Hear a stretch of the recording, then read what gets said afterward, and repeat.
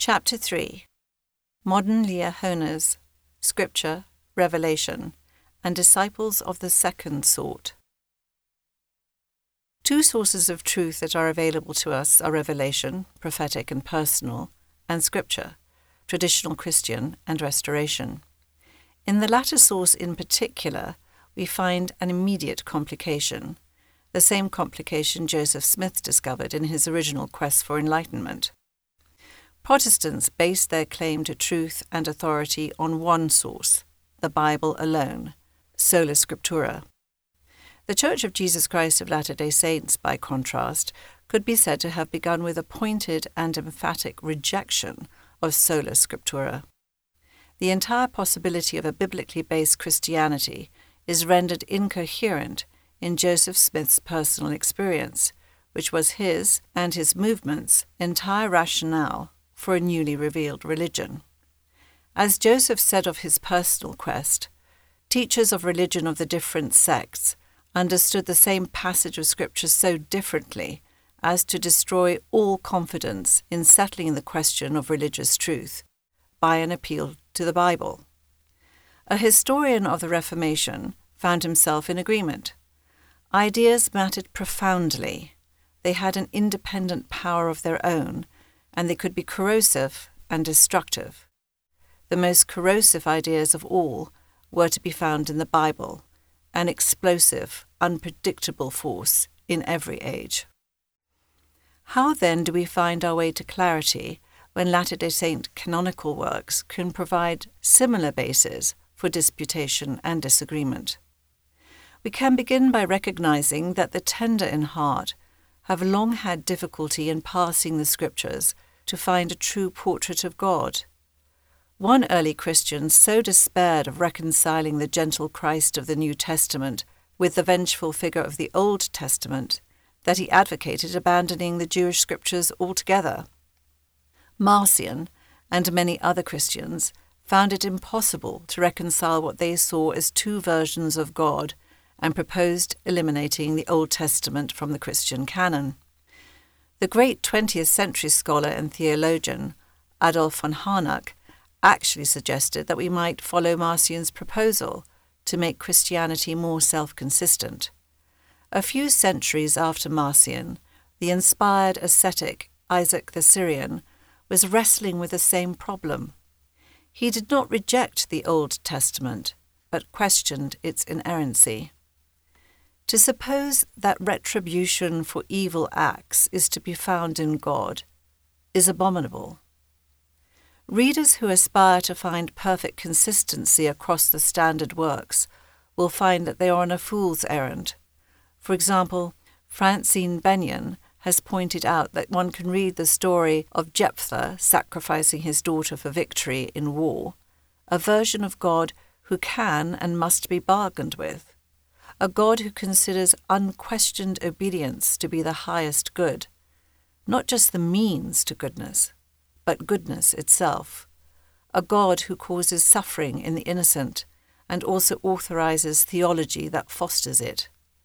However, she notes, such a reading is in direct tension with other scriptures that seem to speak of God's valuing agency above obedience, love above tradition, and the human heart above ritual sacrifice.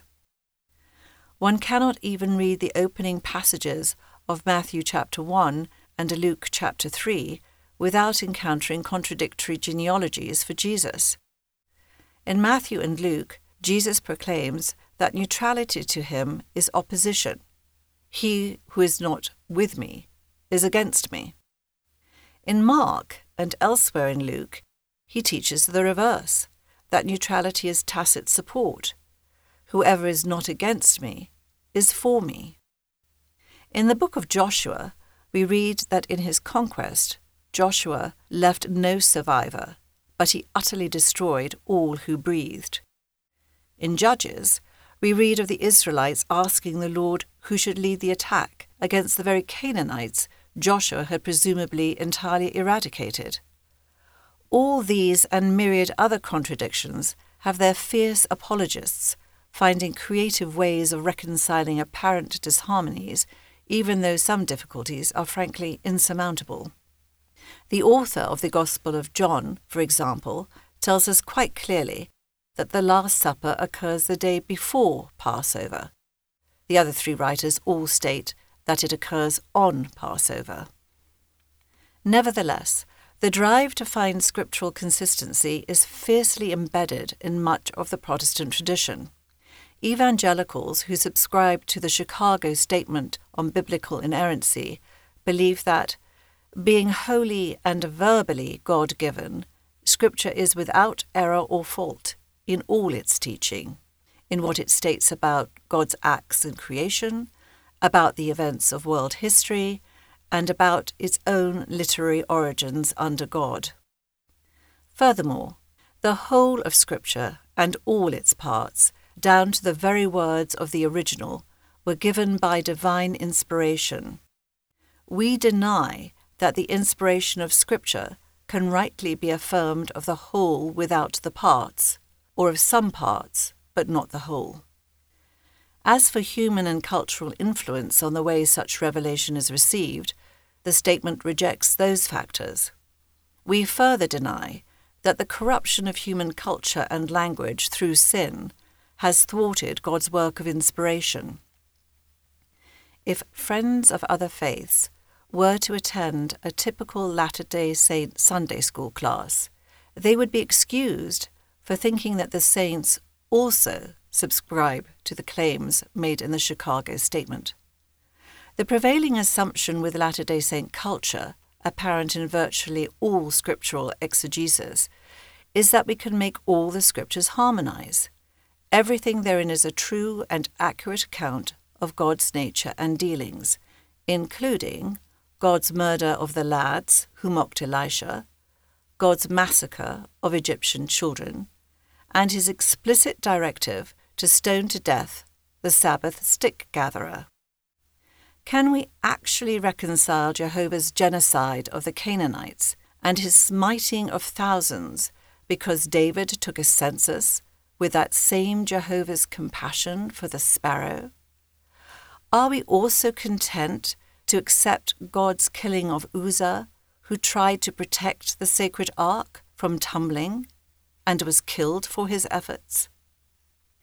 It is an observable fact that we are not, in general, approaching scriptural reading in the light of core restoration teachings that advise us to be cautious in our assumptions about scriptural inerrancy. The entire restoration was a project intended to redress that state of awful woundedness that was explicitly attributed to scriptural corruption and the loss of the Bible's plain and precious things. No wonder, then, that the first prophet of the Restoration reported that there were many things in the Bible which do not accord with the revelation of the Holy Ghost to me. As for the role of our simple humanity and cultural conditioning in scriptural fallibility, George Q. Cannon took a position on divine revelation that is precisely opposite to the Chicago Statement. The revelation, he said, we may get, imperfect at times because of our fallen condition and because of our failure to comprehend the nature of it, comes from God. Man is but the medium, but the instrument is the conduit through which it flows. This is the position occupied by the Latter-day Saints. We believe in revelation. It may come dim, it may come indistinct. It may come sometimes with a degree of vagueness which we do not like. Why? Because of our imperfection, because we are not prepared to receive it as it comes in its purity, in its fullness from God. He is not to blame for this. What is true of revelation in general must be true of Scripture in particular, as Scripture is one form that revelation takes. Brigham Young's concerns mirrored those of Joseph Smith and George Cannon, except that Young went much further than most all of his peers and fellow Christians. He wrote, "I have heard some make the broad assertion that every word within the lids of the Bible was the word of God. I have said to them, "You have never read the Bible, have you?" "Oh, yes, and I believe every word in it is the word of God." Well, I believe that the Bible contains the word of God, and the words of good men, and the words of bad men, the words of good angels, and the words of bad angels, and words of the devil. Recognizing that the Scriptures are fallible and that superficial readings are harmful gives us liberty to approach the Scriptures with caution and with a more questing spirit. There is good reason behind the injunction to search the Scriptures. Maturing into the recognition that Scriptures, like prophets, are fallible creates a dilemma many have felt when we leave such golden calves behind. What is the benefit, then, of putting our faith in an imperfect voice? Our canonical Scriptures clearly bear the imprint of God's inspiration, and we should treat them with reverence, even while recognizing that the Spirit is not the source of every word. We do have at least one revealed litmus test for truth. It comes from the greatest of Joseph Smith's revelations, Moses chapter 7. There we encounter the weeping God of Enoch, the man of holiness, and father of the Son of Man. This magnificent epiphany provides us a template that corrects the greatest evil in the history of Christian theology, the God the Father, who is divested of emotion, passion, vulnerability, and capacity to weep real tears in shared suffering with his children. C.S. Lewis did not know this Scripture, but he did infer the great truth it taught.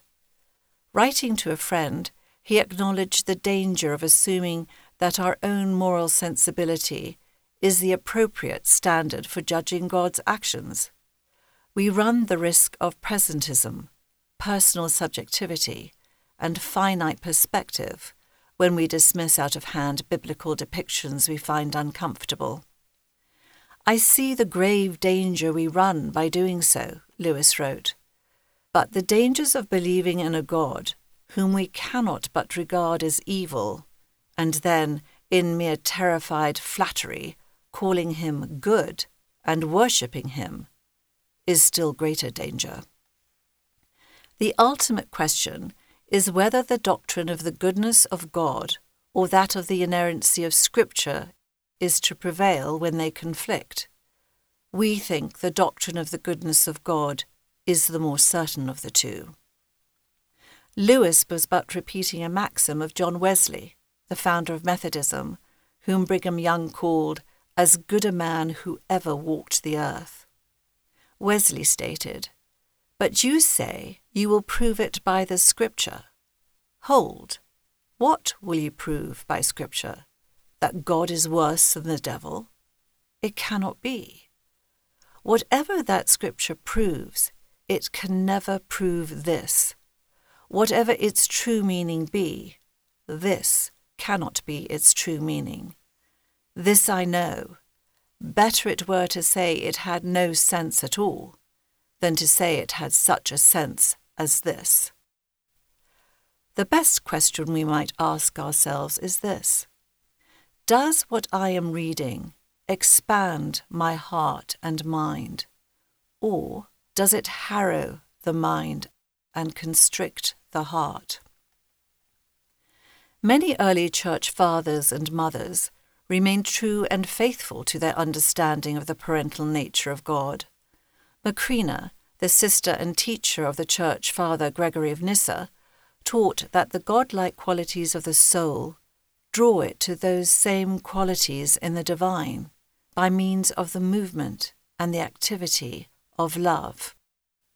Later, the anchoress Julian of Norwich would declare that God is not capable of wrath, because wrath and friendship be two contraries. What J. Reuben Clark said of spoken Scripture must pertain equally well to that which is written. I have given some thought to this question, and the answer thereto, so far as I can determine, is we can tell when the speakers and writers are moved upon by the Holy Ghost only when we ourselves are moved upon by the Holy Ghost. In a way, this completely shifts the responsibility from them to us to determine when they so speak. The call to discipleship is not for the faint of heart. The expanded West translation of Matthew chapter 6, verse 24, reads as follows: "Then Jesus said to his disciples, 'If anyone desires to come after me, let him forget self and lose sight of his own interests, and let him pick up his cross and carry it, and let him take the same road with me that I travel.'" While the road Jesus travelled led to our exaltation, the work of discipleship is costly, painful, and grueling. Saints are good at service and at sacrifice. We live a high-demand faith, as sociologists recognize. We give up time and money and energy. However, we are not a people overly given to contemplation or to devotional prayer and pondering. In Oliver Cowdery's 1834 version of the Articles of Faith, he wrote that, "We believe that God is the same in all ages, and that it requires the same holiness, purity, and religion to save a man now as it did anciently." Unfortunately, that article was dropped from our canonized version. We saints have typically been as industrious as bees, as a beloved emblem suggests. As Wilford Woodruff once said with some impatience, strangers in the Christian world marvel at our emphasis on temporal work, and responded that we can't build up Zion sitting on a hemlock slab, singing ourselves away to everlasting bliss. We have to cultivate the earth, to take the rocks and elements out of the mountains and rear temples to the Most High God. Spencer W. Kimball's favourite motto, to which he so often reverted, was, "Do it." As Terry Eagleton reminds us, the Gospel of Matthew teaches, eternity lies not in a grain of sand, but in a glass of water. The cosmos revolves on comforting the sick. In this essential sphere of active, engaged, service-oriented discipleship, Latter-day Saints have excelled. We have not done as well in the meditative, contemplative half of discipleship. One reason may be our language of gospel fullness, which seduces us into a kind of complacency. We have modern prophets, we have additional scripture, we have a correlated curriculum, and we believe we have answers to all those questions that haunt human history. We claim to know where we come from, why we are here, and where we are going. All of this adds up to a picture of completion, wholeness, satiety. If we are not smug, we are satisfied. We read a scripture that mocks the world for their self-satisfaction. A Bible, we have got a Bible, and there cannot be any more Bible. But do we liken that overconfident contentment to ourselves, as Nephi admonished? Bearing the cross of discipleship involves the strenuous effort of the mind, as well as that of the body and the heart. B.H. Roberts encouraged discipleship that is more intellectually effortful. He wrote, "Mental laziness is the vice of men, especially with reference to divine things. Men seem to think that because inspiration and revelation are factors in connection with the things of God, therefore the pain and stress of mental effort are not required, that by some means these elements act somewhat as Elijah's ravens and feed us without effort on our part. Why then should man strive and trouble himself to understand? Much study is still a weariness of the flesh, so men reason. And just now it is much in fashion to laud the simple faith, which is content to believe without understanding, or even without much effort to understand. Joseph Smith reminded us that the things of God are of deep import, and time and experience, and careful and ponderous and solemn thoughts can only find them out. Thy mind, O man, if thou wilt lead a soul unto salvation, must stretch as high as the utmost heavens, and search into and contemplate the darkest abyss and the broad expanse of eternity. Some of that stretching may require a more rigorous consideration of the language we employ to convey gospel understanding that is still unfolding as the restoration proceeds apace. And we recognize that as more Latter-day Saint women's voices are incorporated into our discourse, that understanding is enriched and broadened. Joseph also prophesied that it shall come to pass in that day that every man shall hear the fullness of the gospel in his own tongue and in his own language. That prophecy may be about something other than foreign tongues. The Lord said that the commandments were given to us in our weakness, after the manner of our language.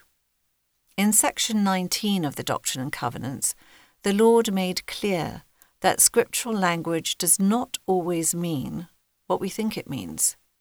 Some wording is chosen deliberately that it might work upon the hearts of the children of men. Brigham Young emphasized that language effective in one generation is not in another. He wrote, "When God speaks to the people, he does it in a manner to suit their circumstances and capacities. Should the Lord Almighty send an angel to rewrite the Bible, it would in many places be very different from what it is now. And I will even venture to say that if the Book of Mormon were now to be rewritten, in many instances it would materially differ from the present translation. According as people are willing to receive the things of God, so the heavens send forth their blessings." The traditions of the fathers, embedded in an inherited religious language, continue to injure us. Language calculated to operate on 19th century minds and those of earlier epochs may not be the most efficacious for our moment in history. The work of restoration to be complete must include the casting off of those traditions, presuppositions, frameworks, paradigms, and vocabulary that still fill the garden of the gospel like tenacious weeds.